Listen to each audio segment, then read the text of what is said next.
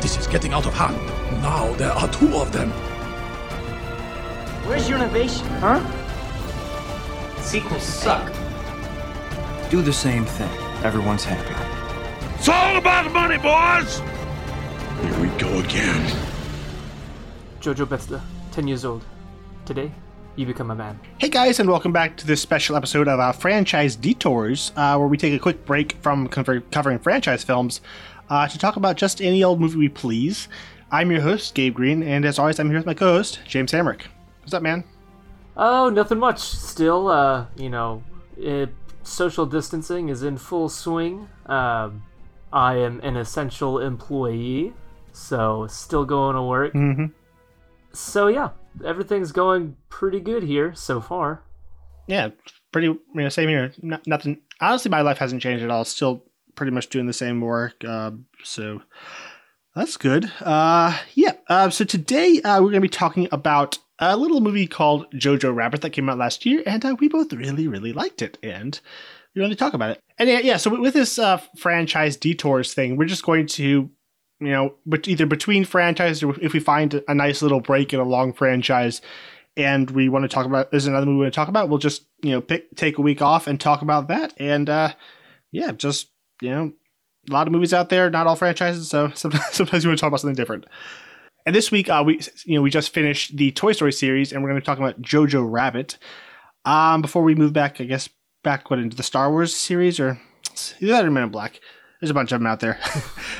So that's what we're going to be talking about this week. But before we talk about that, I want to ask you guys, if you enjoy the show, to please take a moment to go over to iTunes and leave us a rating and review and subscribe while you're at it. It'd be very helpful, and we would be very, very grateful to you.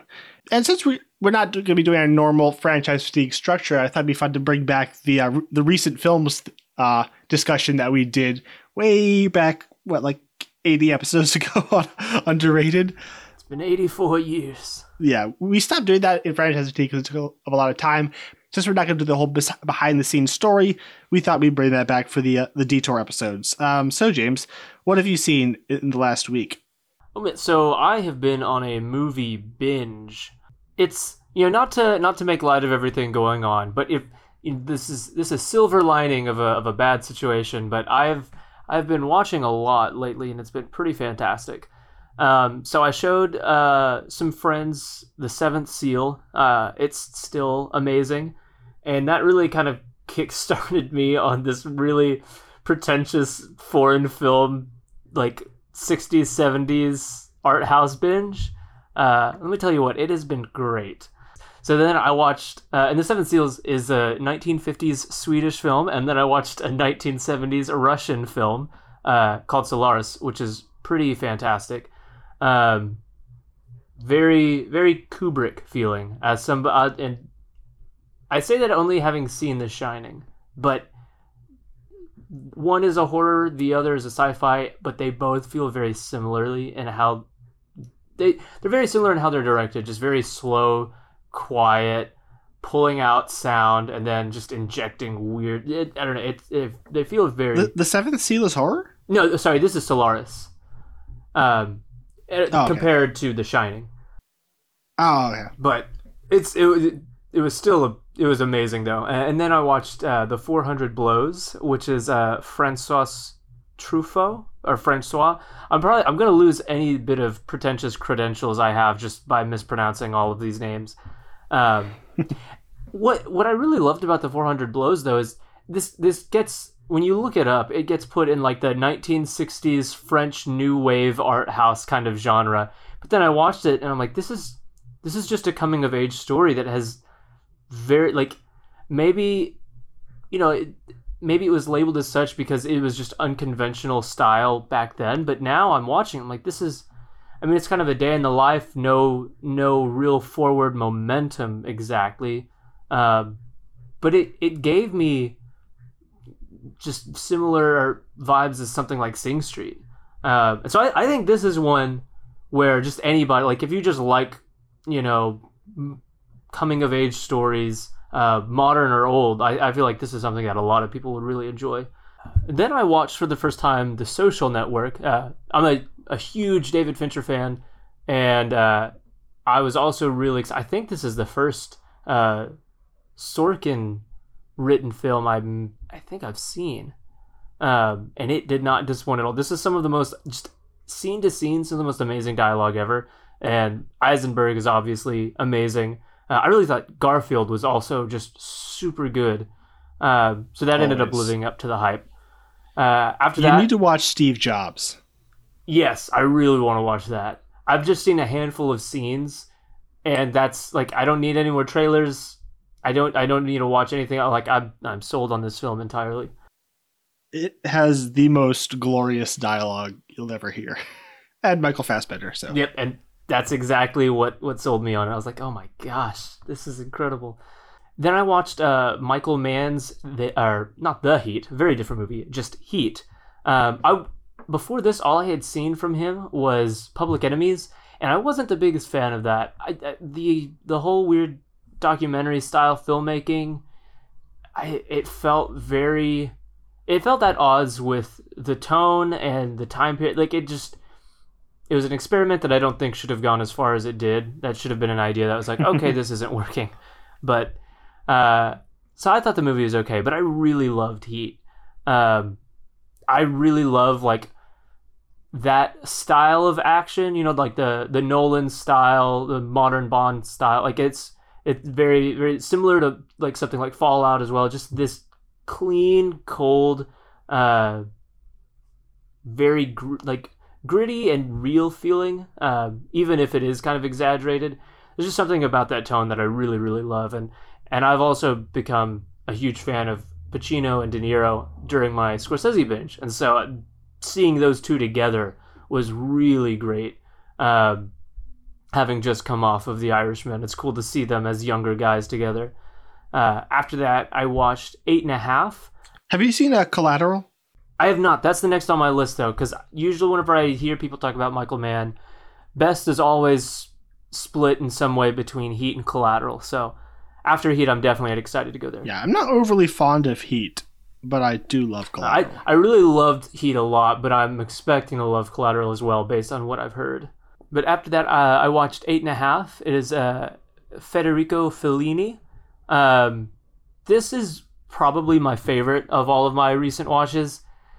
He made this after creating like what a lot of people considered his masterpiece, and everybody was waiting for the next one, or just to see what he was going to do, and he had writer's block, and then he ended up just crafting the whole story around a director with writer's block, and it was this, like, there's moments of surrealism, but it's not like this is happening in the world. It's between dreams. It's weird. There are times I feel like if you had seen Scrubs, you would almost kind of understand the way this kind of breaks reality and goes into these weird surreal moments of just like playing into jokes. Like there's a part where he's just feeling the pressure to hurry up and cast somebody, and he does not see anything in anybody, and the guy sitting behind him is just being super oppressive, and so he just points his hand up, and people show up with a rope, and they just tie a noose around the producer and hang him like right there in the theater. But then it snaps back to it's things like that, and it's really creative. It's genuinely hilarious. I was surprised with how funny the movie was. Like there's a 15-minute sequence where, because the guy is also, he's not a great guy. He's having an affair with another woman while his wife is gone, and she ends up coming to the set, and the two meet, and we go into like this 15-minute sequence where like all of the women in his life just end up becoming best friends and like living in this huge castle with him, and he comes back with presents for everybody. He's like, oh look, it's my sister-in-law who finally understands me. It's just really, really funny, really, really well written. One of my new favorites. And then after that, me and my sisters watched the Planet of the Apes trilogy, which felt, very, very fit. The beginning of Dawn, just with the footage of the people in quarantines and stuff. I'm like, ooh, feeling pretty real. But this just once again confirms how much I love this whole trilogy. It's up there with like the Dark Knight trilogy for me at times, especially when the second two of this are just at their best. And then lastly, I watched Princess Diaries 2 Royal Engagement. That's the one with Chris Pine, right? Yep. He's super charming. And that's it. I'm assuming that was your sister's pick? Yeah. So I only watched one movie over the last week. It was Studio Ghibli's 1991 film, Only Yesterday. I believe the director's name is pronounced Isao Takahata. I probably mispronounced that. But he's the other big guy, the co-founder of Studio Ghibli with Miyazaki. And I don't like his style as much as Miyazaki's. Like, Miyazaki's just works for me. I just find it mesmerizing to watch how he, just how he views the world. And Takahata is obviously, he's excellent, he's wonderful, and it's beautiful animation, but just his style just doesn't intrinsically connect with me the way Miyazaki's did. The other one I've seen from him is Grave of the Fireflies, which is also wonderful, but this one, I thought it had a story structure that was very similar to the 2019 Little Women, where it's like constantly cutting back and forth between the past and the present, every few minutes. Although this was much more distinctive, the age gap between the characters was much farther, and the time jumps were much clearer, but it had a similar kind of flow, and that style just didn't do much for me. Like, I see what it was doing, this kind of coming of age story, and an adult kind of trapped in a certain stage of their life trying to move on. It was interesting, but it didn't really hit me all that deeply emotionally, despite being voiced by Daisy Ridley doing an American accent, which was weird. And it was weird because Dev Patel is also in it, and he's just doing his traditional British accent. So I was like, why didn't you just have her do a British accent? I feel like an element of her charm was lost, in the accent. But I mean, it's a nice movie, and I know most people really love it. It just didn't connect with me for some reason. What I have been watching mostly this week was TV, in the form of Buffy the Vampire Slayer season 6 and Angel season 3. Angel being its spin-off show that kind of ran concurrently with it. So I'm kind of bouncing back and forth episodes between the two shows. Nice. This is Joss Whedon, and he's great. And when I got to the latest awesome thing I got to was the Once More with Feeling episode, which is the famous musical episode of Buffy the Vampire Slayer. And if you've seen Dr. Horrible Sing-Along blog, you know that Whedon is a genius with musicals, and he is. I've been listening to the music, to the songs nonstop on driving delivery. I don't think the songs aren't as polished as they are in Dr. Horrible's, and the cast, for the most part, can't sing as well as Neil Patrick Harris and Felicia Day. However, the music itself is like far more ambitious. Like, he is doing a proper musical, and complete with overtures and like these huge like overlapping lyrics. It's just absolutely wonderful. Without a doubt, one of the best episodes in the series. And overall, just talking about the entire series, it is very enjoyable. It's early 2000s television.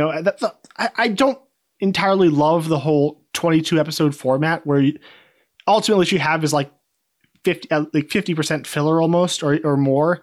And this series was kind of one of the big stepping stones from entirely episodic television to serialized television. So it's kind of in the middle there. But it's still very entertaining. Whedon, obviously, and the staff of writers they have there is great. The cast of characters is wonderful. Angel isn't as good, but I'm still enjoying it a lot. It's really finding its stride in the third season. So yeah, fun television. Have you seen any of this? I have not, but I have friends, and my brother-in-law was a big fan, and so and then some people in the church that I know really loved it. So it's been on my radar, and it's been something that I've wanted to watch, especially with it being Whedon, but I haven't gotten around to it. Yeah, even if the characters weren't absolutely wonderful, it's worth watching for the times that Whedon will come in and just completely surpass what was ever imagined possible for television.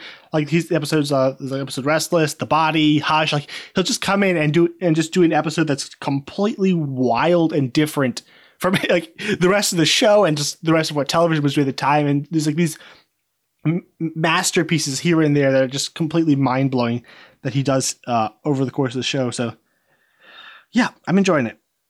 All right. Let's move into our discussion on Jojo Rabbit. We're not going to do the entire behind the scenes story. However, me being a ginormous nerd, I have to do some stats.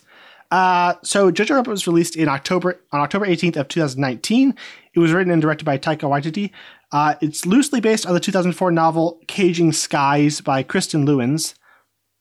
It stars Roman Griffin Davis, who we mentioned in Captain Marvel. He's the son of the Marvel cinematographer Ben Davis, who did Doctor Strange, Age of Ultron, Captain Marvel, Guardians of the Galaxy. So that was a pretty cool connection. And obviously also starring Scarlett Johansson, Taika Waititi, and Sam Rockwell. So just lots of MCU stuff going on there. Other cast members were Thomasin McKenzie, Archie Yates, Alfie Allen, Stephen Merchant, and for some reason, Rebel Wilson. Hey, she's really funny in this. Yes, the greatest compliment I can give this movie is it made Rebel Wilson almost tolerable. So good on you. I kind of like her. The score was provided by Michael Giacchino, and it was produced by Fox Searchlight Pictures, and is actually the second to last film released by the studio before Disney rebranded it as simply Searchlight Pictures earlier this year. It was made on a $14 million budget and grossed a worldwide total of $90 million, which is not bad at all. It was nominated for 6 Oscars: Best Picture, Adapted Screenplay, Best Actress for Johansson, Costume Design, Production Design, and Editing, and it won for Adapted Screenplay. And at the Golden Globes, it was nominated for Best Picture, Musical or Comedy, and Best Actor in a Musical or Comedy for Roman Griffin Davis, but it did not win either, unfortunately. So yeah, James, Jojo Rabbit, what'd you think? I really, really, really loved this movie. So the first time I saw it, I went with a couple of friends. Yeah, that's the review. We don't need anything else. The first time I saw it, I went to the theater with a couple of friends, one of whom had already seen it. After I nagged you for 3 weeks or whatever. That's true. But I genuinely had no opportunity to see it for a bit. And as soon as I found a showing that worked, I went, got a couple friends to go. One of them had already seen it though, and so the story he told, as we're walking out, when the movie ended, I was just bawling. I could tell a friend was about to just kind of ask thoughts, and I just put my finger wait, just give me a minute. But the guy who had seen it was just saying every time it showed Scarlett Johansson's feet, or any time they just have this lovely little mother-son tender moment, he would just start crying, and he's I'd have to hide my face because I don't want to give anything away. I don't oh wow, this guy's crying every time Scarlett Johansson shows up. Something's up. Why, did something happen to her? I don't believe it. I don't believe anything happened. She's fine, but no, it's so.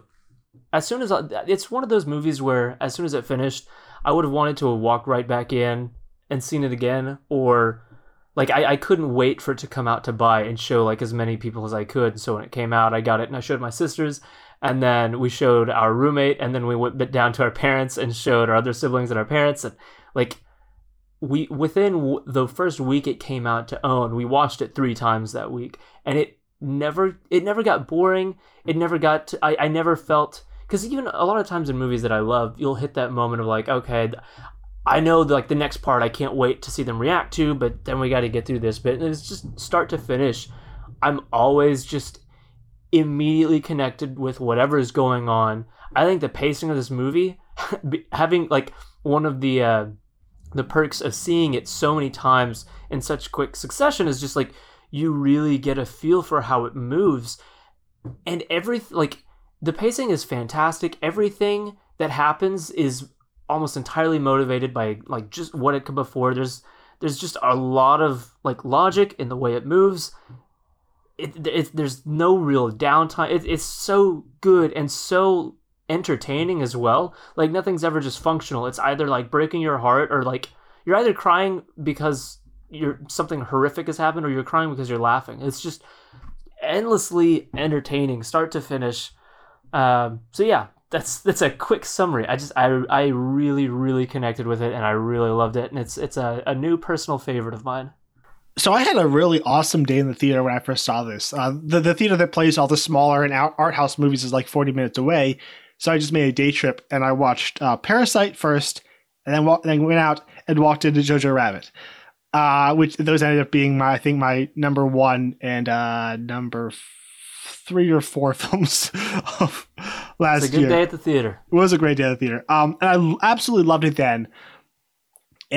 But then I went back and saw it again, and leaving, I was like, yeah, this is your 5-star masterpiece, best film of the year. It's and that second viewing is one of those films where, and this honestly, it doesn't seem to happen. This usually seems to happen in genre films, but it's one of those films where the second viewing just completely opens up the movie in a way that you never expected. Like, it's wonderful the first time through, but the setups and payoffs are so intricate, and everything, as you said, everything means something going through the film that it's you can watch it over and over again, and you're constantly going to be seeing things in the performances and just little tiny details, just the way Taika sets up Rosie's feet, her shoes, throughout the film. It makes it like so much deeper and more emotional. Like, just see all these. Well, that first shot of seeing them hung, and then recreating that shot when it's her. Yeah. So I guess before we get into more of the specifics, I think just a broader discussion of what Taika's doing here. When I first heard he was going to make a movie about a Nazi child with where he was going to play imaginary Hitler, you're just like, what are you doing, man? Like, what is this? Oh no, baby, what is you doing? And that honestly had me so excited, though. Like, what kind of insanity is this? But this was coming off Thor Ragnarok, where that movie left me very disillusioned as to his dramatic abilities, because Hunt for the Wilder People is very wonderful, delicate drama, and then he made Ragnarok, which I felt should have had like Lord of the Rings levels of emotion, and it was just fun and glib. And I like that movie a lot, but it was just it didn't do anything for me emotionally. So I was kind of worried, like, was Hunt for the Wilder People a fluke? But as this film reveals, I think Ragnarok was the fluke for him. Just the film, the quality of an intricacy of the filmmaking here really blew me away. Like, Hunt for the Wilder People is a good looking movie. Ragnarok has some pretty shots, but overall I was kind of meh on the filmmaking. It felt very flat comedy direction. And I think that was probably just a function of, his biggest film was like only cost a couple million, like tiny little New Zealand indie picture, and now he's doing a Marvel film. So I imagine there was an element of just much of that being improv. I think we talked about that on our episode. You just kind of set the camera down and then see what happens. And also, I think he's just trying to get through the day and get his freaking footage. Like, I'm very sympathetic to that. The fact that he's not from this world, so he's just trying to make the film. But I feel like similar to with Knives Out, to where I feel like he took every single lesson he learned on that big film and then just was able to put like 10 times as much effort into this tiny film and just do everything perfectly. Similar to like Rian Johnson's first 3 films are really great looking, but after he did The Last Jedi and then he did Knives Out, and like that movie, like just from a cinematic perspective, is like so much higher than those other ones, just from a visual, like just the way the camera moves and just how it looks and just how the filmmaking functions. It is just so much cooler. It is interesting to see how directors, indie directors, they do a big film and then going back and applying the lessons they learned, with all their creativity that they already had. And so it's a beautifully made film. It's got the 1.85 to 1 aspect ratio, very, very highly saturated colors, at least in the first 2/3 of the film. And there's like a small element of like a stylized Wes Anderson-ish cinematography, but not entirely because. Go ahead. I definitely got a Wes Anderson vibe, but I looking through your notes, I think we feel similarly here, where Wes Anderson, it's all about the symmetry. It's all about like setting up the shot like a painting.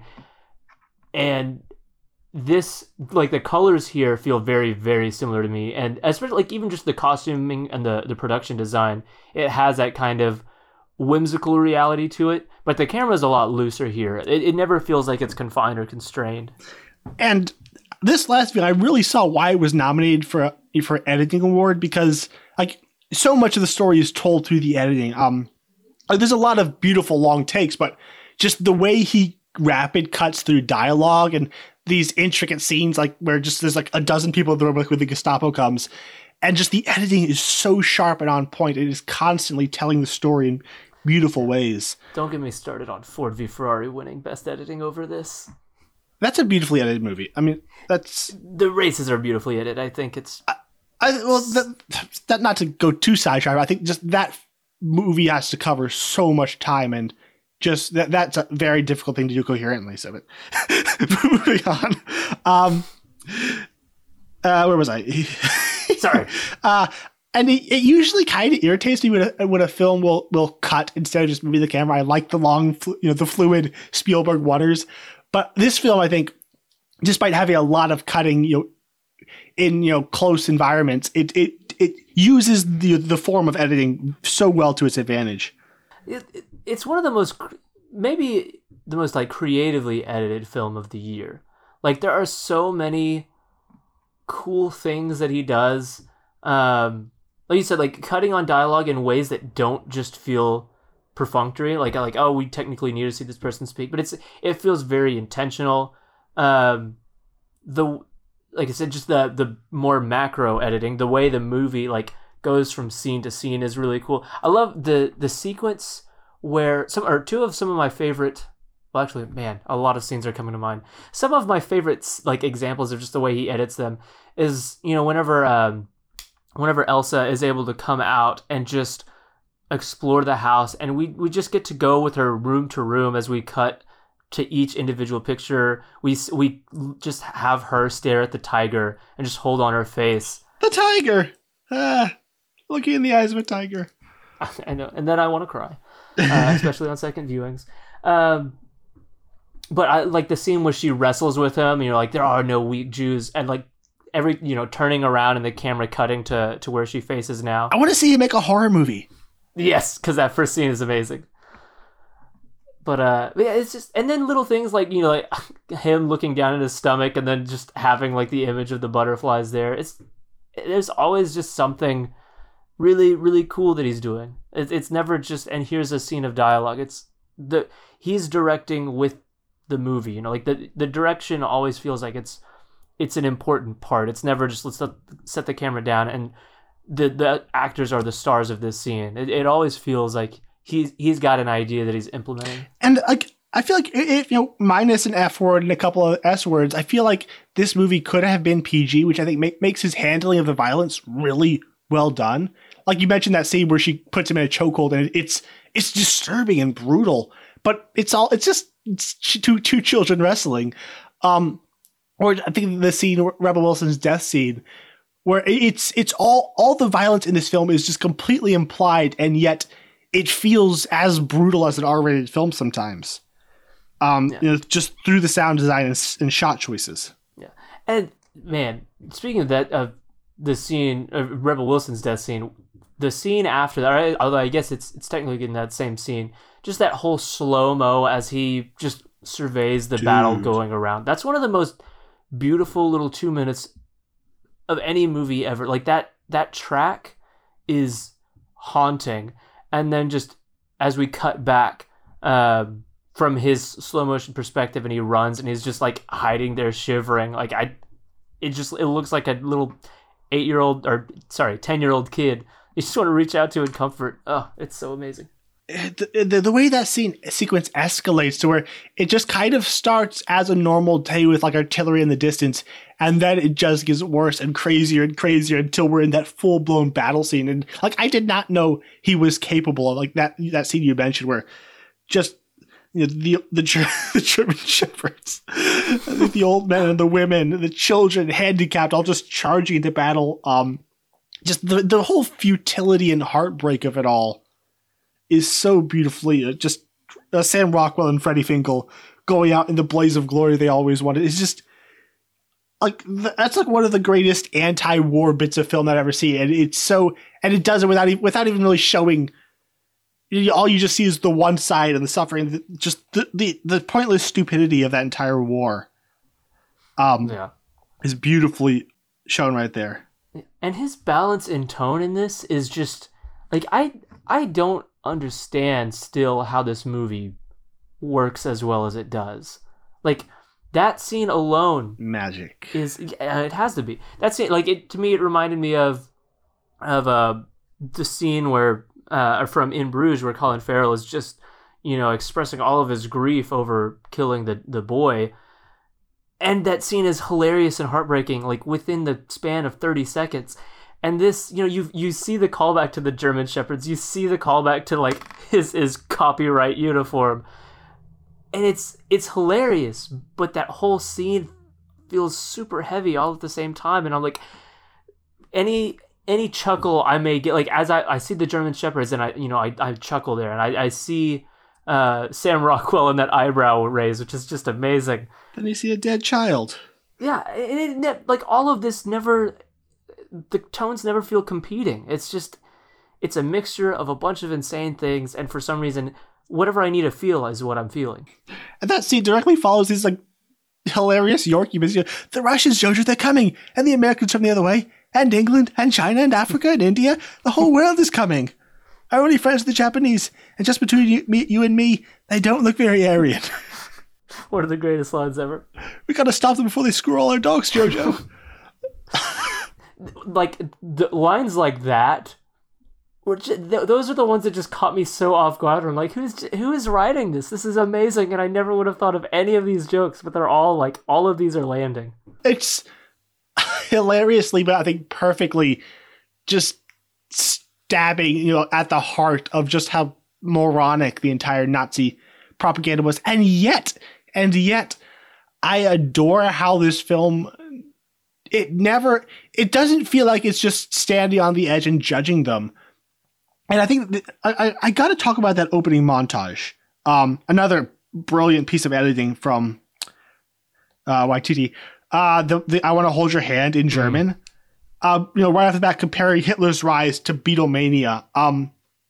And right there, it just demonstrates how an entire nation and how obviously a child would be swept up in the show. I mean, you've got the freaking swastika in the sky with jet. Like, this is, yeah, you really get to see it from their perspective. This is what was being presented to them. It's this huge production. And it's fun. It's cool. And like me going into this movie without even having the entire film, having the entire film behind me, like right off the bat with that montage, knowing damn well who Hitler was and what he did, I'm getting excited and into the music and into the pomp and the show. And I adore that right off the bat, he's saying like even though the film is brutal and ruthless with the stupidity of it all and the evil of it all, it's also saying, if you were there, you'd be a Nazi too. Which I love that the film doesn't set us up as just judges over these people. It's just like, it's about these people and about how they get there and the salvation of one boy's soul out of this whole horrible situation, but while also completely making us understand why, how it got there. And like a lesser filmmaker would have had that montage with creepy music and making sure it feels wrong, but he doesn't have to tell us that it's wrong. He just lets it go and allows us to feel exactly what they would have felt. And I adore that. Yeah. As soon as that scene starts and we're just cutting between him running down and all of the images of the people crying at these parades, I was like, okay, if this is his version of satire, like, I'm so on board with this. This already feels, like you said, you can tell by certain decisions made if somebody, is just kind of like, well, this is what you do. This is easy.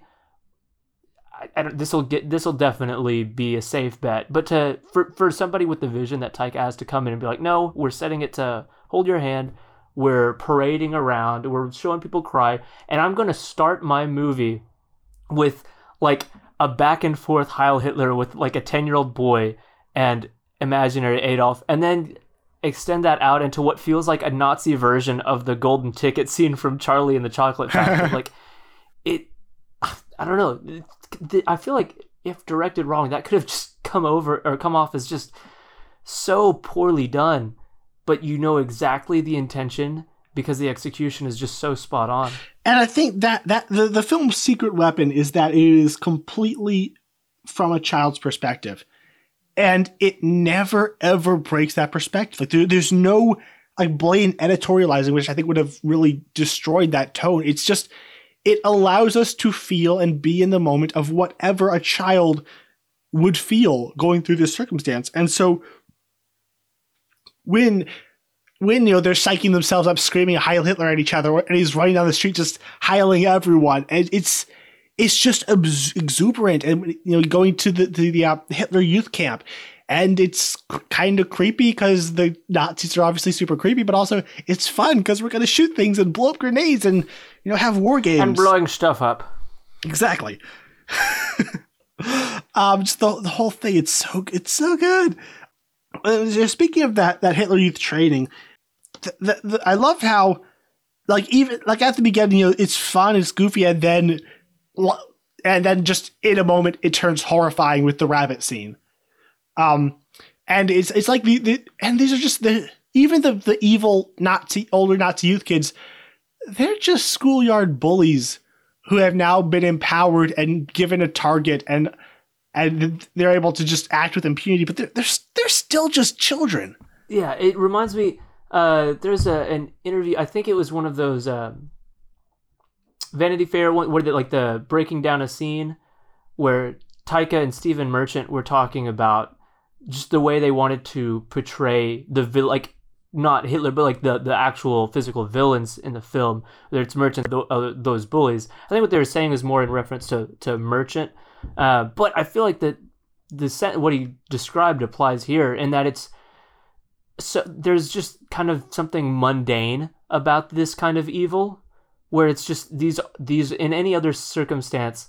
Like, he described Stephen Merchant's character as he would have just been a pencil pusher, just kind of this office guy, and the situation at hand is what... I mean, we all know that bureaucrats are the source of all evil in the world anyway. Well, there you go. Exactly. And so whenever it's presented that way, it's like, okay, yeah, this sticks out. But, there was just that kind of, mundane real-worldness to the villains here, They felt like this is a person who was allowed to do what they did because of the circumstance, and in another circumstance, they would have just been that jerk on the playground. These aren't these over-the-top supervillains. And, even though they were so evil, just the way they were singling out JoJo because they saw signs of weakness and hesitation from during the war games, even though they're so horrible in that moment, I still feel a twinge of pity when I see the kid gloriously riding off to war. I'm going to war. Because he's going to die in a war that he doesn't understand. And that's it. He's dead. And there's no satisfaction. It's just sad. Yeah. And I really like also just the way that whole sequence introduces us to JoJo as a character. Introducing from the beginning, a sense of hesitation already, whether they see him in the war games kind of getting freaked out, or a shot I love, and I feel encapsulates what this movie is saying about the Nazi propaganda and why people were so bought into it. So you see that book burning scene in slow motion, and you just have him kind of look uneasy, and he looks around and everybody's jumping up and high-fiving each other and he sees this party, and that expression kind of dissipates and it turns into a smile, and he starts jumping up and grabbing it, and that's how it happens. You get bought into the production and into the hype, and you don't even know what you're celebrating. Yeah, exactly. The brilliant line, "You're not a Nazi, JoJo. You're just a 10-year-old boy who likes swastikas and likes funny costumes and wants to be part of a club." I'm massively into swastikas. But just that idea that it's just people want to go along to get along. They don't want to... And it's just the whole mob mentality and hype. It'll take you.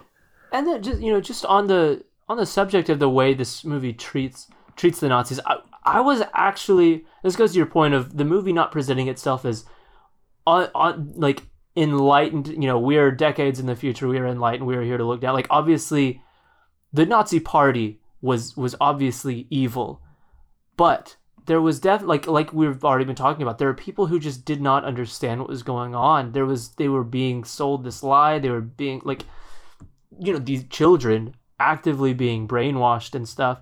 And so I was kind of surprised at, the level of empathy, the fact that we can see that kid, shouting that he's going off to war. The fact that movie can allow us to be he has no idea what's truly going on.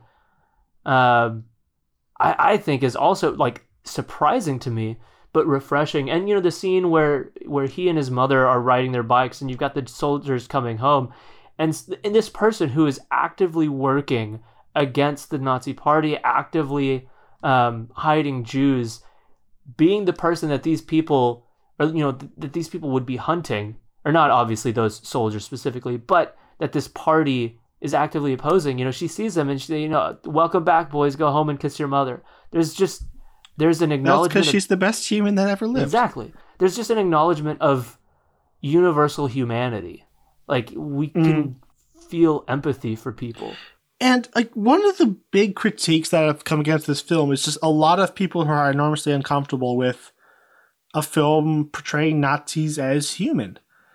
And I mean, I certainly understand the sentiment. Nazis are bad. Like that, we can all agree with that. But I think, to be honest, I think it's a sign of like fragility in a worldview if you cannot abide showing the other side as human.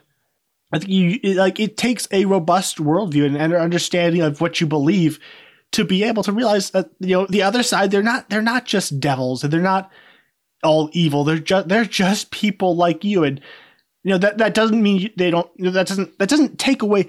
Showing them as human does not take away accountability, and I feel like there's something that's been lost in, not to get political, but the whole climate we have today, where it's just, if someone doesn't agree with you on these things, they're evil, and you have to go around and dehumanize them and just and it's what's disturbing about that is, I'm not saying that people, politically active people are Nazis, but that in a way is a similar strain to exactly what the Nazis did. Like, what they did was they found a target, a political enemy that was expedient, and they dehumanized them, and that is how they were able to do what they did. So to turn it around now and see people who are absolutely unwilling and just resistant to the notion of displaying anyone in an entire nation of millions of people as human with all the same problems that we have, it's not entirely, it's not the Holocaust, but it is a similar vein of dehumanization that we just have to be more self-aware. And the simple fact is, if any of us lived in Germany, we would not be, like, if we lived in the South in the Civil War or in Germany, we wouldn't be the ones in the Underground Railroad. We wouldn't be the ones hiding Jews. Like, the very best of us might be Sam Rockwell, just kind of trying to live until it all blows over. And like a couple saints might be like Rosie. But the most of us, we'd be JoJo. Or at the very best, just kind of sitting and waiting for it to end. Yeah. Because that's what people do. That's what we would do. Yeah, exactly. And like that, I feel like you also, on the flip side, you lose the horror of war and all of this needless death when you dehumanize like the villains, because then it turns into like they are the like it makes things, not that World War II on a macro level was fairly black and white, but when you get into the small, like just the individual people, as we've already talked about, there were a lot of people who were just so enraptured in what was going on and were largely ignorant. And then there were other people who were like more aware, but they were also human, and that's also what makes those kinds of villains scarier. It's like Stephen Merchant. Yeah. He, as a character, he's not unaware of what's going on.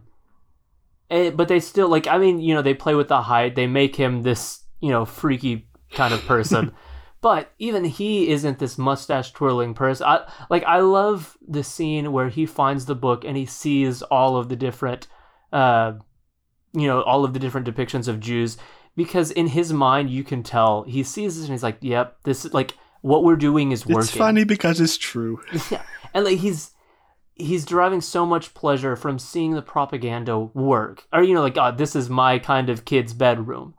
Like, this is, again, that's a human kind of villain who's just, he's seeing the fruit of what they're doing. And I don't know, all around, just, when you humanize people. He's taking pride in a job well done. Good for him. And so when you humanize them, both for the sake of empathy and for the sake of like, no, it's not these kind of one-dimensional monsters that do this. It's another person that does this. Just all around, it makes, I don't know, it just makes more sense to me. Yeah, and I think like just all of that is the backdrop of why this film is so beautiful, and it's not about the war. It's not even about the Holocaust. It's about this one child and watching the war through his eyes, and going from this radical Hitler Youth, fanatic to who he is at the end. He's just a normal kid who's seen far more than he ever should have, and now has to live in a broken world. And the childlike perspective is so good. And I know, dealing with some criticism, like people like who kind of didn't like that the film was so focused on Jojo, like it's a Holocaust movie, but the Holocaust never shows up, or they wanted a more macro picture and more editorializing, very confidently saying to the camera this was wrong. And I think that I think it's kind of missing the entire point of the film, which is to see it through the eyes of a child. He doesn't see the Holocaust. He doesn't even. He might know Jews are quote unquote evil, but he doesn't know how it's happening, what's going on, and it's him. So from his perspective, we're forced to meet Elsa, which is a challenge to everything he believes, and his mother, as a resistance operative, like we meet those challenges with him, and it's that very just slow, wearing off of his edges. It's based through basic human contact and empathy, which is it's very true to how humans grow and change. We usually don't have these big moments of lightning and fireworks. It's just when our minds are changed, it's usually something that happens over months or years. This film just grounds us very much in that slow process of change, of human growth and change. And I think making it a more macro level picture would undermine all of that. And to compliment his filmmaking again, I love that the world itself kind of reflects Jojo's journey, and part of that is because of the season moving from a very colorful season into winter. Like, I don't know if Berlin actually fell in the winter, but even if it fell in like the bits of summer, that was the right filmmaking choice. Yeah, exactly. Just having the movie itself move away from this just joyful kind of exuberant look into a more like the montage of him after Rosie's killed and he's digging in the trash, and we've seeing the rabbit out in the snow and seeing all of the people on the sides of the streets, like that's so effective. And when you have your movie reflecting like the actual arc, you can't help but feel exactly as you need to. Just the propaganda that he painted on earlier, crumbling and peeling off the walls, says everything. Yeah. Yeah, let's just move through the characters. We got to talk about Rosie. Scarlett Johansson, like she was nominated. Wait, was she nominated twice? Yes. Yeah, she was nominated twice, which she deserved because this character is absolutely wonderful. And just knowing where it goes, you just treasure every single second between her and Jojo.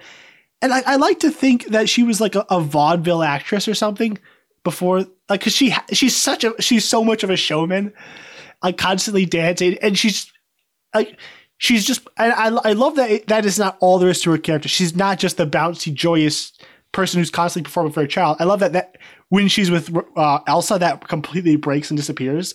She realized that her child's soul is in danger, and he is teetering on the edge. And the helplessness is so beautifully conveyed. Like, if she says anything outright to him, then he'll probably go to the police, and she'll be arrested and killed. She'll be disappeared. So like, she can't actually directly confront this evil growing in her child. Like, so she just does the best she could with this just joyous exuberance and celebration of life, and just trying the best she can through different, like sneaking in through the side to try and find the child that she knows is in there. Yeah. It's powerful. And the moments that almost like just as much as like the actual reveal of her death and the aftermath and the scene of just him going to stab Elsa, which is one of the most emotionally brutal images ever to me.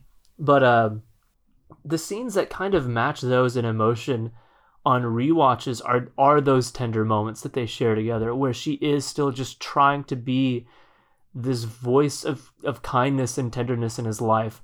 And like, I can't help but kind of get teary-eyed every time I watched it after that first viewing of, you know, when he can't wink and she's trying to show him how, and she holds it like, and then that little laugh he gives, and it's knowing what happens. They're so beautiful together. And the scene, also watching it, you know, I knew that she was nominated by the time I had seen it. So the whole time, like, I'm waiting. Not that I don't think that she'll deserve it, because I watched Marriage Story first, so I already was fully convinced that, like, Scarlett Johansson is one of the most fantastic working actresses. I don't doubt that she will deserve the supporting actress nomination as well, but I was waiting to be shown that. And the scene where she plays the father, I was like, yep, nominate her. Like, this, no arguments here. This is fantastic. And that scene starts with that awkward tension. The bit of Hitler getting up and leaving is amazing. But you've got that animosity and everything that he's showing towards her. But then, like, as soon as she's doing all of this, you know, and she's dancing, and he has that embarrassed look as he looks away, and then she has him over there. The moment that just breaks me is whenever he's standing on the chair and he just puts his head on her shoulder, and they kind of sway there. I'm like, this is wrong. Like, movies shouldn't do this to me. But it's just, like, she's able to convey all of the feelings that we would have for our own mother, just like that sense of immediate comfort and tenderness, and like just any sense of comfort or childhood comfort is kind of summed up in just the image of them. And she all of that she just emanates it all, this comforting voice of reason and kindness. It never feels like acting. It just feels like, oh no, Rosie was a person. An actual good person. And like, all of that pantomime and goofiness is trying to get to those moments, to break through this, like, this child who thinks he's a man and thinks he's so big and knows all about life, and she's just trying to wear that down with love. That whole dinner scene is just a masterpiece. You know, my face looks like a damn street map, woman. And he's so nasty and hurtful, but in a childlike way. And like, the two scenes, like the scene with that and when he writes the letter to Elsa, the first letter, where it's like, when you're a kid and you're mad and you just want to hurt the person, and then you actually do, and it's the worst feeling in the world. It's so unrewarding. And you feel so pathetic and helpless because you got what you wanted. And oh my gosh, now they're hurt. And I feel terrible. I just got to sit here and stew in my misery. The whole aspect of the missing father, the dead sister, it's like these things that they're rarely directly addressed, but they're just clouds hanging over. And I think, you know, that's a big part of why Rosie feels so helpless. You know, the father is gone, and leveraging the father in that sequence, you know, when he gets out of control, she kind of leverages the father's strength. You know, don't you ever talk to your damn mother like that again. And it's like, it shocks him out of it. And then having that conversation with herself, what am I watching? It's beautiful. Yeah. And also, like, her comedic timing is also just really amazing. It doesn't hurt that every line is just brilliant. Yeah. You know, like, I, for one, am cursed with looking incredibly attractive. Or even, like, she's got a really great physicality in this, whether, you know, it's her dancing up on the steps, or where he finds her sneaking in and it goes from the robot, or when she finds out that, you know, the war looks like it's coming to a close, and she just kind of does that little dance as she sits down.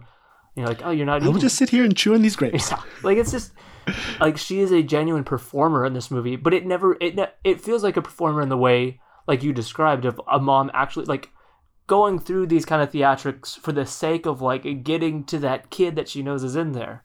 Mm-hmm. Mama things. Boy, you got to trust me. I'm the boss around here. And I love that whole showman's facade completely disappears when she has those really beautiful conversations with Elsa. And like the first one where she's kind of talking about Jojo, you know, I know he's sitting there somewhere, the little boy who runs to you because he's scared of thunder and thinks you invented chocolate cake. in the end, that's all you have. Hope that your only remaining child is not just a ghost. And it's so heartbreaking. She's so deeply vulnerable. And like we get to see that other aspect of her relationship with Jojo, just the absolute fear and desperation that he might be like, if this war continues, like if they win this war, his soul is probably going to be lost forever. He's going to join the machine, and he'll go beyond her reach. But now it's just her. The father's gone, and she can't actually say anything, but she has to do whatever she can to hold him back. And those scenes, they end up rounding out her character a lot. Like you've been saying, it gives context to any sense of silliness or theatrics that we see there, and we see her in her most like honest and kind of vulnerable sense. And those scenes are just so well acted, both between her and Thomasine McKenzie, when she's like, he heard something up here, he thinks it's a ghost, and Elsa just kind of looks down and she won't make eye contact, and then she looks back and kind of smiles like, oh, maybe you could reason with it. There's really, really great little subtle bits in there. But I love how torn she plays the character there, where she has this love and desperation for her son, but she still just feels the weight and the heaviness that Elsa is experiencing. You have to make tomorrow the same. There's such a deep desire. I gotta read it. As long as there's someone alive somewhere, then they lose. They didn't get you yesterday or today. You make tomorrow the same. Tomorrow must be the same. And you see the emotion in her eyes during that plea, what it means to Elsa's character, who's just completely losing hope. She spent who knows how long she spent living in the walls, and hasn't seen the sun or anything. The cut that really just breaks my heart is, as we have that lovely moment with her and Jojo where they're dancing, and then we cut to Elsa up, just forced to listen to the music alone. It's so sad. But then I love other moments there where, she's so aware of what all of this means to Elsa. Like whenever she's saying, like, if I'm forced to choose between you or my son, and she kind of catches herself, and she's like, I won't know what to do with you. Like, I don't know where you'll go. Or moments of, like, I wish that I could have seen her grow into a woman. And then again, she kind of like, but I'll have to settle for, or not settle, but like, I'll have to watch you grow up instead. There's constant kind of expressing herself in these honest ways while being very aware of the situation and the person that she's talking with. And like, there's so, like, she doesn't know that Elsa knows, and Elsa is trying to, like, there's so many things going on. Like, I think the maybe 3 scenes that they share up there, there's so much in all of it. And I like, not only does it open up the beautiful side of, her Rosie's character that she can't show to Jojo, but just the beautiful, like, blooming mother-daughter relationship between her and Elsa is incredible. And then you just put that relationship over, who she would have been for Enya. Yeah. Like, oh man. And the response to that line, where she's, I don't know anything about being a woman, and she goes to this beautiful monologue. You drink champagne if you're happy, champagne if you're sad. You drive a car, gamble if you want, own diamonds, learn how to fire a gun. You travel to Morocco, take up lovers, make them suffer. You look a tiger in the eye and trust without fear. That's what it is to be a woman. Just trying what she can to open up the world for this scared little girl in her wall. And I love, Elsa, she, I don't know how old she's, I'm guessing probably late teens. And she's 17. 17? Yeah. And just, she's, why are you saying that? Because she's 3 years older than Enya was when she died, and Enya died when she was 14. Well, she could just be saying that because she's lying to this Gestapo. So yeah, but I also feel like when she says, Enya and I were friends, I kind of pictured them being like same age friends. Yeah, I just love that Elsa gets to be the little girl with a mother. Yeah. She asks you, did you do that? Did you ever do any of that? You're like, I never looked a tiger in the eye. And she makes that goofy little face. And I love that she gets a beautiful scene with Elsa and a beautiful scene with Jojo before nothing happens to her, before she's fine. She's totally fine. Before she dances with them in the street. Yeah. So we talked, and then just the scene under the I don't know where it is. Like it's like on the bank, like along the river. Oh my gosh, I love that scene. Someday you'll find someone. Why does everyone keep telling you that? Who else tells you that, kid? Everyone? Are you drunk again? Yeah, it's just and then just tying his shoes together and making him hop up the stairs. Like they're so just beautiful together, and we have to dance to show God we are grateful to be alive. Dancing is for people that are free. I mean, like, how is it? Like every single conversation, every single line, just blows my mind. How does he do that, James? I don't know. There's something like I watched a TED talk that he had given. You can tell that like this subject matter, especially because his mother is Jewish. Yeah, he calls himself a Polynesian Jew. Yeah, and you know this is that's how he describes himself. That's nice. This, like, I feel as if this is his most personal, and you just feel how much he cares about what he's trying to say in every scene. And there's the one moment where I feel like all of that just bursts through. When Jojo gets a bit uppity on Elsa, and she grabs him in that chokehold. You know, break free, great Aryan. There are no weak Jews. I am descended from those who wrestle angels and kill giants. We are chosen by God. You were chosen by a pathetic little man who can't even grow a full mustache. And I feel like that is, you know, him just speaking for the Jewish people against any, just spitting in the eye of Hitler and Nazi Germany, but also every single other culture and nation throughout history who has, for whatever reason, picked the Jews as the scapegoat for their troubles, or just a target for whatever bigotry they have on the tribalist hate. It is this a powerful, for me, moment of defiance against all of that. And just, we're still here. I don't know, that monologue just blew me away. Yeah, that whole scene is amazing. All of their like early interaction, well, really every interaction is amazing. But I love seeing their dynamic, like the way it begins and the way it kind of gets shaped by their conversations. Another moment that I love is whenever she is describing, her people, and we have that incredible, like I think it's a harp, but this music playing as she's talking about like diamonds and like these things that they love, and she's describing this culture. You can just tell like there's a sense of pride in the way she speaks, and it feels, knowing these things about Taika, it feels like he's loving this opportunity to just like take pride in his in this kind of this culture and this people. Mm-hmm. And I love that they don't just make her an angel. Like, she doesn't win Jojo over because she's just so perfect and nice, and someone that nice couldn't possibly be evil.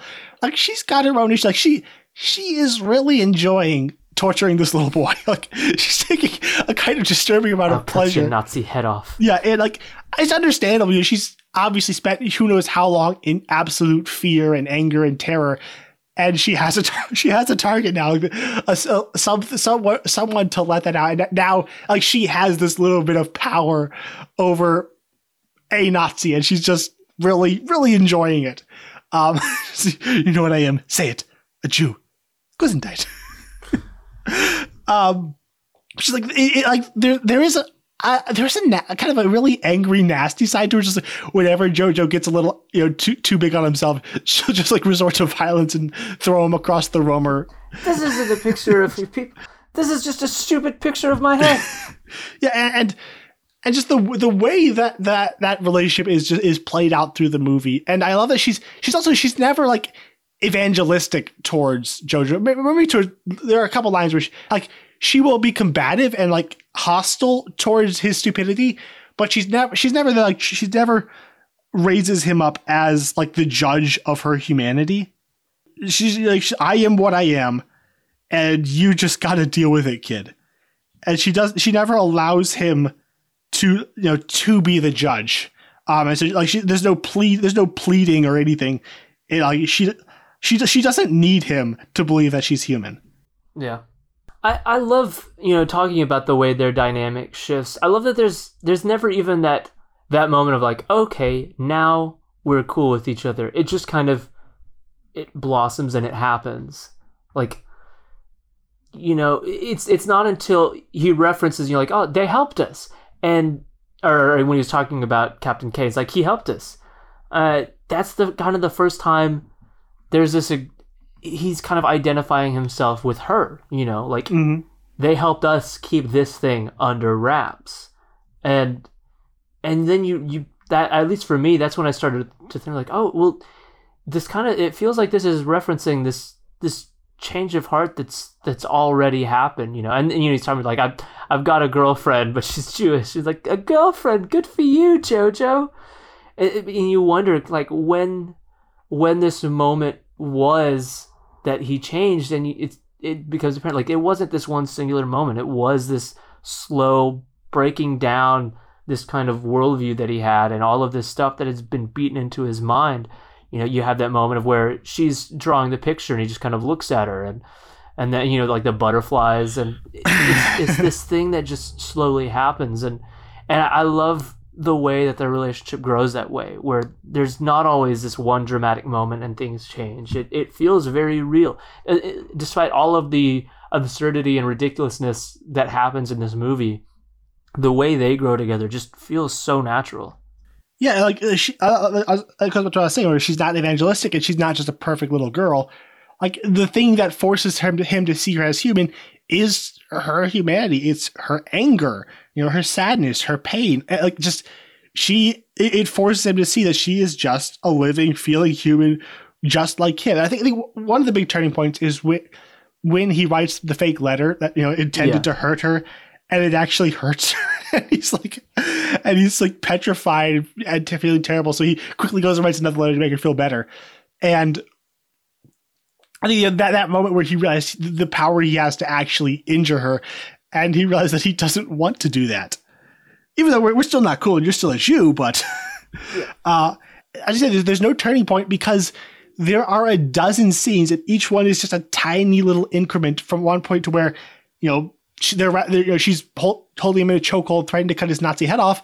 And in the end, I love you too. Like a little brother. And it doesn't just happen. It just it evolves in such a beautiful, natural way. It's getting hot in here. I love the little smile she gives him right then.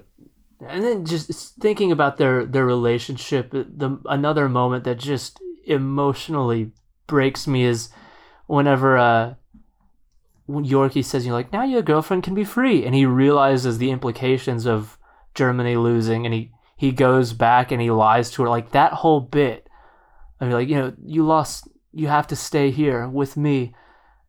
That whole sequence is just like, I want to give him an Oscar for that sequence.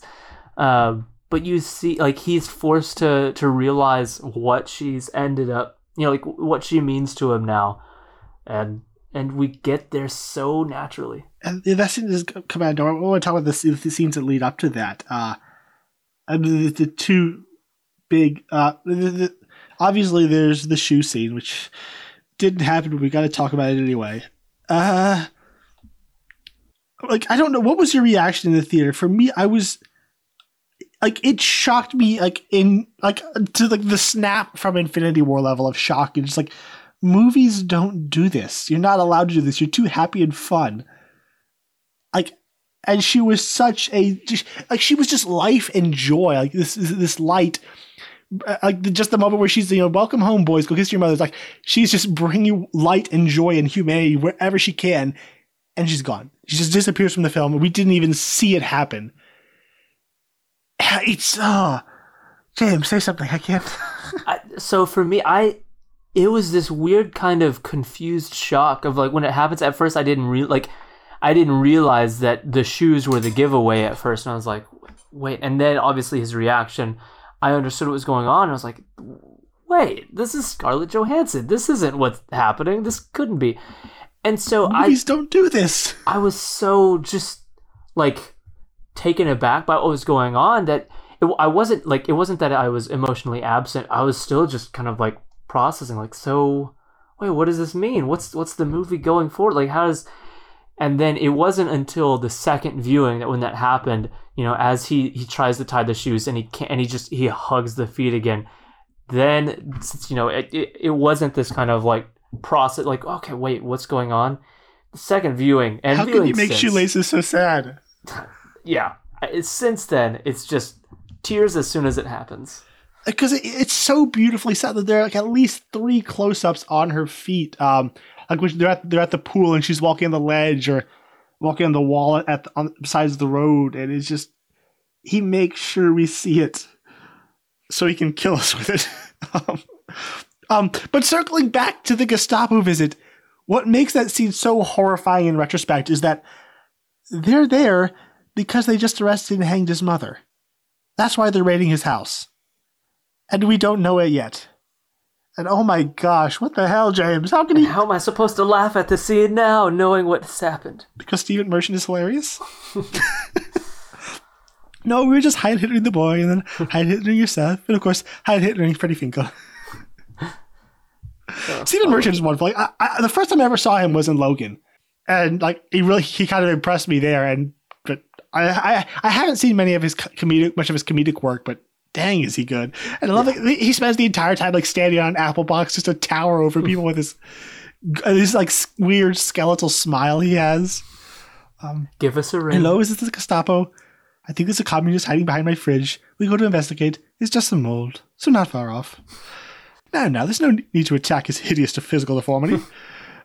Yeah, he's hilarious and he's also horrifying and terrifying at the same time. Like, how does he do that? Again, like, that's this whole movie is like, how is any of this happening? Like, how are all of these things happening at the same time? Like, I'm laughing and I'm feeling emotion, and this guy is like, there is tension that is just unreal in this scene, while it's also hilarious at the same time. And which brings us to Captain Klusendorf, Sam Rockwell, and Captain K. Woohoo! Every time I see this movie, I fall in love with him more and more because, like, he's so you just tell he just doesn't want to be here. He doesn't believe in anything the Nazis are doing, but this is what the world's like. So he's just trying to live, and what he really wants is just to go to war and die in glory. But he lost his eyes, so that can't happen. So now he's babysitting all the titty grabbers, and he's just so pathetic. And a good question. And just the way his relationship with Jojo kind of, like every time we see him, his greeting for Jojo is just a little bit warmer, and he's just really just kind and understanding. The walnuts are just walnuts, kid. But like the fact that he comes to their house and like at first it's like, was that just a coincidence? But then you realize, no, he either heard that his mother died and was coming to check up on her, or he heard that there was a Gestapo raid and he's coming to check up on Jojo to make sure she's okay. Like, oh, dude, I just love the guy so much. And like whenever she has to hand them that, and he's the one to say like, oh, let me see it. Like, yeah, he steps up to protect her. Like just watching that scene and just watch Sam Rockwell trying to play everyone is just like a masterclass in acting. It's good. It's nice to meet you, and you. And like, I don't understand. Like, oh, Sam Rockwell's playing another racist who's actually nice. Just, there is to me, like, Sam Rockwell has just been consistently impressing me every time I see him. Have you seen 3 Billboards? Yes. Have you seen that one? Yes.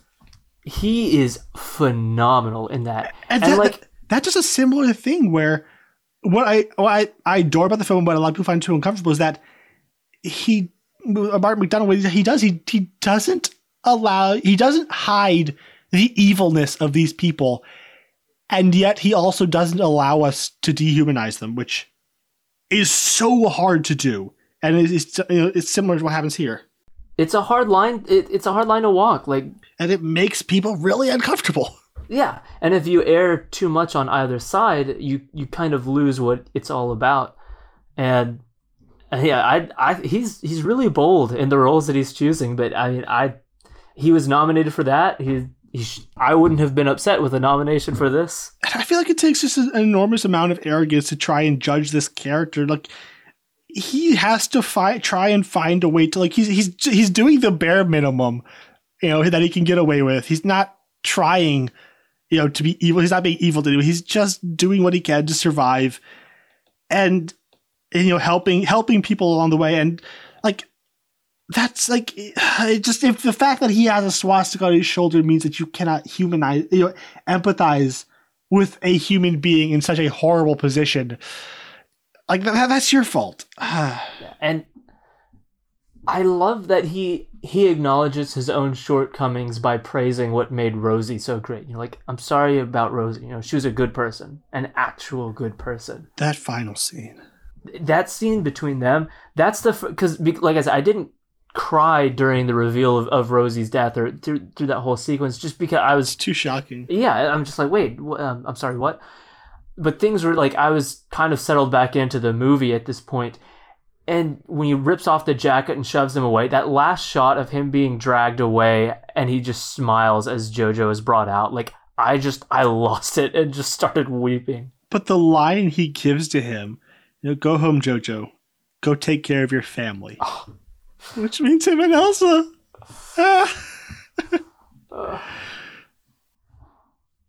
Like the extent he'll go to keep Jojo from... Go home. Look after that sister of yours. Yeah.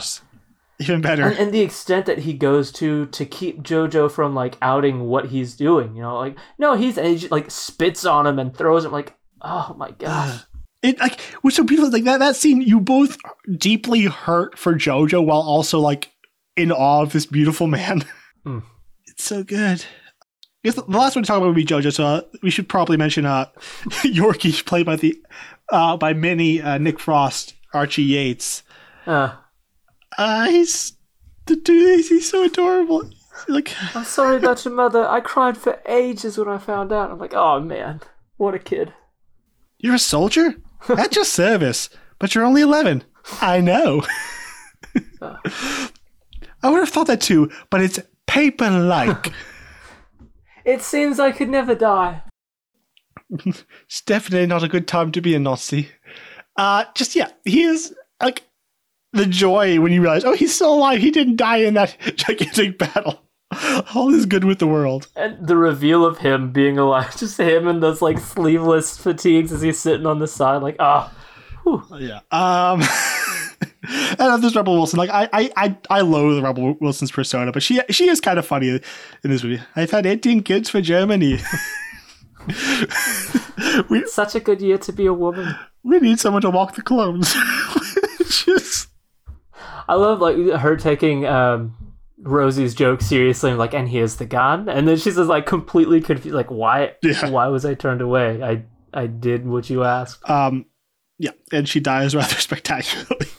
Shoot anyone that looks different to us. So we've kind of talked a lot about Jojo, kind of in roundabout ways by touching on all the characters that meant something to him, but just Robin Griffin Davis is just spectacular. Like, just child performance, like this level of child performance is just crazy. The fact that he has to anchor this whole movie because, like, it's so anchored in a childlike perspective, like more than almost any other film you've ever seen. So it's all him, and there's so many scenes where it's just the camera right up in his face, and I don't think he falters once. No, he's always amazing. Like you said, so many of these scenes are just framed around his perspective of it. So often we're seeing things and then we're just up with him, seeing his reaction. Like, as an actor, there's really nothing to hide behind for him. And so, like, I'm sure it probably took a lot of takes because you find out about a lot of great child performances, but there's too many amazing moments for him to not just get credit for a phenomenal performance. Like, I think he's probably my favorite character from any movie that year. Yeah, I don't know, like, how self-aware it's, like, I don't know if it's just such amazing direction. Like, a little moments, like, if I saw a Jew, I'd kill it, and he, like, tries to snap his fingers, he can't do it. Like that. In that moment of saying something horribly evil, also reminding us that he's just a stupid kid. He's got matching pajamas with his mom, which is like, one, that's so adorable. Also, two, this kid really needs his dad in the home to save him from this indignity. Then you'll cut off my Nazi head, which also I don't want. So it's a Mexican stalemate. It's just a normal stalemate. Just like he delivered his line delivery on the jokes is just perfect. After the long pause, ridiculous. Yeah. I wrote down so many quotes from this film because they're all good. Like the jokes are hysterical, but also just every single other, like even the jokes are often like have these like profound double meanings. The scene where him and Elsa are comparing Jewish and German celebrities. Houdini. No, that's impossible. No. Believe it, brother. Yeah, just the way he portrays the slow turn from, I hate this woman and want her out of my house to like just every little tiny moment of kindness that he then walks back. But this doesn't mean anything. Or it's just stealing colored pencils so that she can draw. The whole thing is just so beautifully done. Like it's the soul of the film. Just watching this change happen in a human soul, and like the power of empathy, and just being like you can. Bigotry is so hard. It's so easy to maintain when you're separate from your target, but just being forced to live in such close proximity and every day have another preconception and stereotype and just belief challenged. The fact what he believes cannot possibly survive, contact with the enemy, and is just watching that slow process happen in such a powerful and organic way. You mentioned that final scene where he lies to Elsa, and also where he stabs her. I don't know that I'm sure there are plenty of scenes like that. I don't think I've ever seen a scene in a film quite like where after he finds his mother's body and then goes and stabs her. It is such an incredible piece of filmmaking. Like there's no like big bombastic swelling music. They don't fall down theatrically to their knees and weep loudly and hug in a puddle of tears. It's just watch Elsa's face as he walks toward her with a knife. She looks up, she's happy to see him, and then she sees the knife. Like just everything is just so wrong about that sequence. But it's also so human. The fact for him, like his mother is dead, and it's all this girl's fault, and he just tries to let out his pain and stab her, and he can't even do that. And just the little pinprick of blood on the end of the knife. And I love that Elsa understands in that moment. She just kind of lets it happen. Yeah, like before she would have tackled him and possibly cut his head off. But she just sits there and just sits beside him. And this feeling of of impotence, like this unimaginable pain that exists, and we can't do anything about it. We just have to sit here in it and experience it, and it's horrible and incredible, and it's good stuff. And going to the lie, it's another thing like where it is so horrible and cruel and absolutely selfish, and yet completely human and understandable. You have a 10-year-old child faced with the prospect of being who just lost his mother, faced with the prospect of being absolutely alone in a world that has where his entire world has just been destroyed. His country lost the war, they're occupied. Who knows? He has no concept of what the world can be like, alone. And the existential terror of that thought is horrifying, even to me as an adult who lives alone. Again, it's another moment of where he does a horrible, evil thing to another human being, and yet I can't judge it. Yeah. Like, I can't say I would have done differently in that situation as a child. Yeah, just the performances between him and Thomasin McKenzie. And I love that the instant he does it, he again, he hates himself and he can't go through it. Immediately goes and writes another quote unquote letter. And I love that the final letter he didn't even write it down. Yeah. He's just saying it. And him looking through though, like as he stews but just as he lives with what he just said, and he's looking through all of the drawings and all the pictures he made. She's there because this perception of them that he bought into is, that's what has landed her in this situation. And then, him and his mom on their bikes, and then the last picture of him in the cage, or him as the rabbit in the cage. It's so good. And just that desperate need for companionship. The scene after he stabs her, where they're just kind of looking out the window and just bombing in the distance, and just talking about his mother. They lay their head on each other's shoulders. Is this bizarre, beautiful little relationship, and like they are family by the end of this film, because like who else is it? They're the only people they know and they know and love. And the final scene where he lets her go, she just slaps him, which is just perfect. And they dance, and I didn't know dancing could be so just emotionally devastating. You just remember, dancing is for people who are free. It's how we show God that we're grateful to be alive. And they're dancing. And yeah, I don't really have much I can say to add to that. The way this movie uses these motifs and like recurring ideas, like there's a thing with the shoes.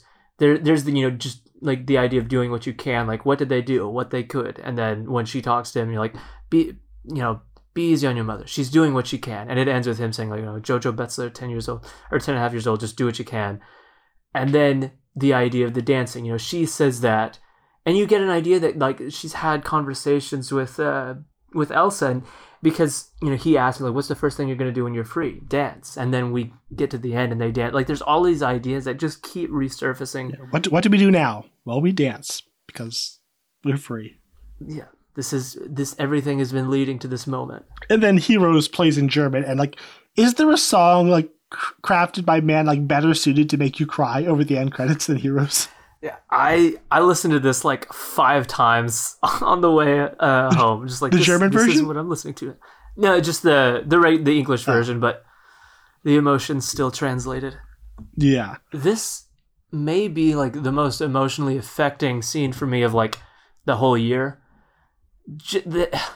Especially like watching the movie again and again, like focusing on the character of Elsa and everything that she's been forced to live through.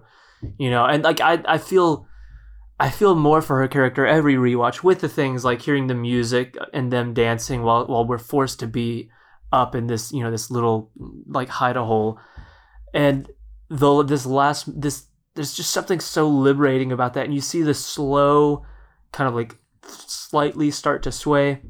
And I think one of the things that just does it for me is as she's dancing more and you see her kind of look around, like there's an initial unease to it. Like what you're doing this out in the open. After everything she's lived through, she's still, there's almost that fear of this isn't right. Am I allowed to be doing this? And that idea, it's so heartbreaking. And then nothing happens. And so they're just dancing more. Well, like it just gets increasingly celebratory till at the end. And, he does a little snap and then I'm just weeping through the credits. Yeah, like the journey she goes through when we first discover her, it's played like a horror film. She has like her face is really gaunt and her hair is all mad and she's wearing like these very ill-fitting boys' clothes. And I love it, like completely silently throughout the film, she slowly like takes bits and pieces of his sister's clothing and wears them, like, and it kind of adds them to her costume and becoming more and more womanly as the film goes. Like, it's a really cool touch that I noticed in this last viewing. Yeah. Taika Waititi is wonderful. Help me one last time, little man. To put it plainly, get your shit together. Reverse psychology. Don't overcomplicate things. Just use my backwards mind power trick and everything will be fine. Don't give her any more knives. Yeah, like every single line delivery is just hilarious. spitting in the soup and kicking the chair on his way out. I love that. I love like his introduction, or the first scene we see him after the beginning, where Jojo's crying on the wood, and he like peeks out from behind the tree, and you have that little like Giacchino score start out like the little bells, and it's like, "Hey, little man!" Like, what is this movie? Yeah. All right, I think we've mostly covered the movie. All right, so I do want to talk about the score because it is wonderful, and Michael Giacchino should have gotten an awards nomination for it, and possibly won. So yeah.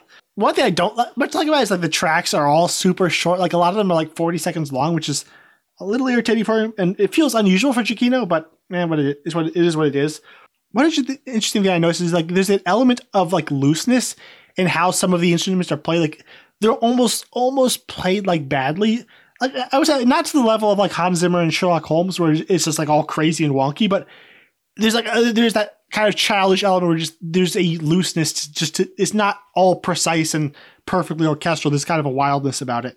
It's also very small. Like there are very few moments of just big orchestra. It's usually just a couple instruments kind of bouncing off each other. First, you have JoJo's March, which is just JoJo's main theme, which is absolutely wonderful. You get like the marching drums and the badly played flutes and whistles. It's just this exuberant childhood, but it's also kind of militaristic.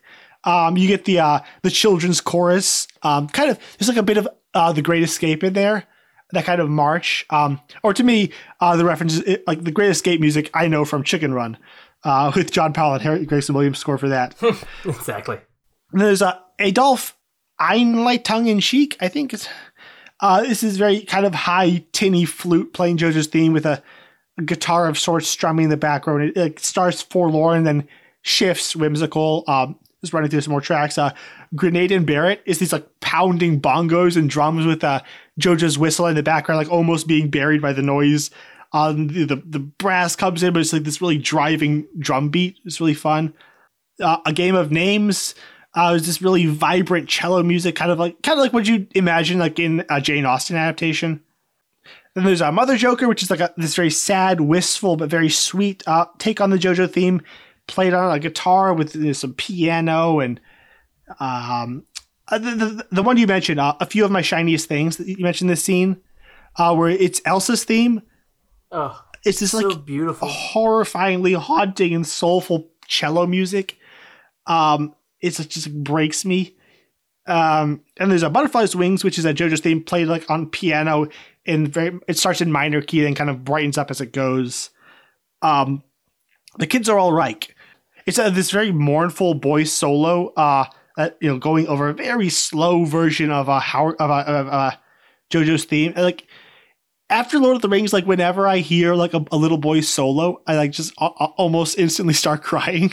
It's like it's so really powerful. So that's the music that plays over the slow motion war scene, and I love that. That's one of the most just like beautifully haunting track ever. And it's like a response to the happy children's, happy militaristic children's choir of the first moments of the film.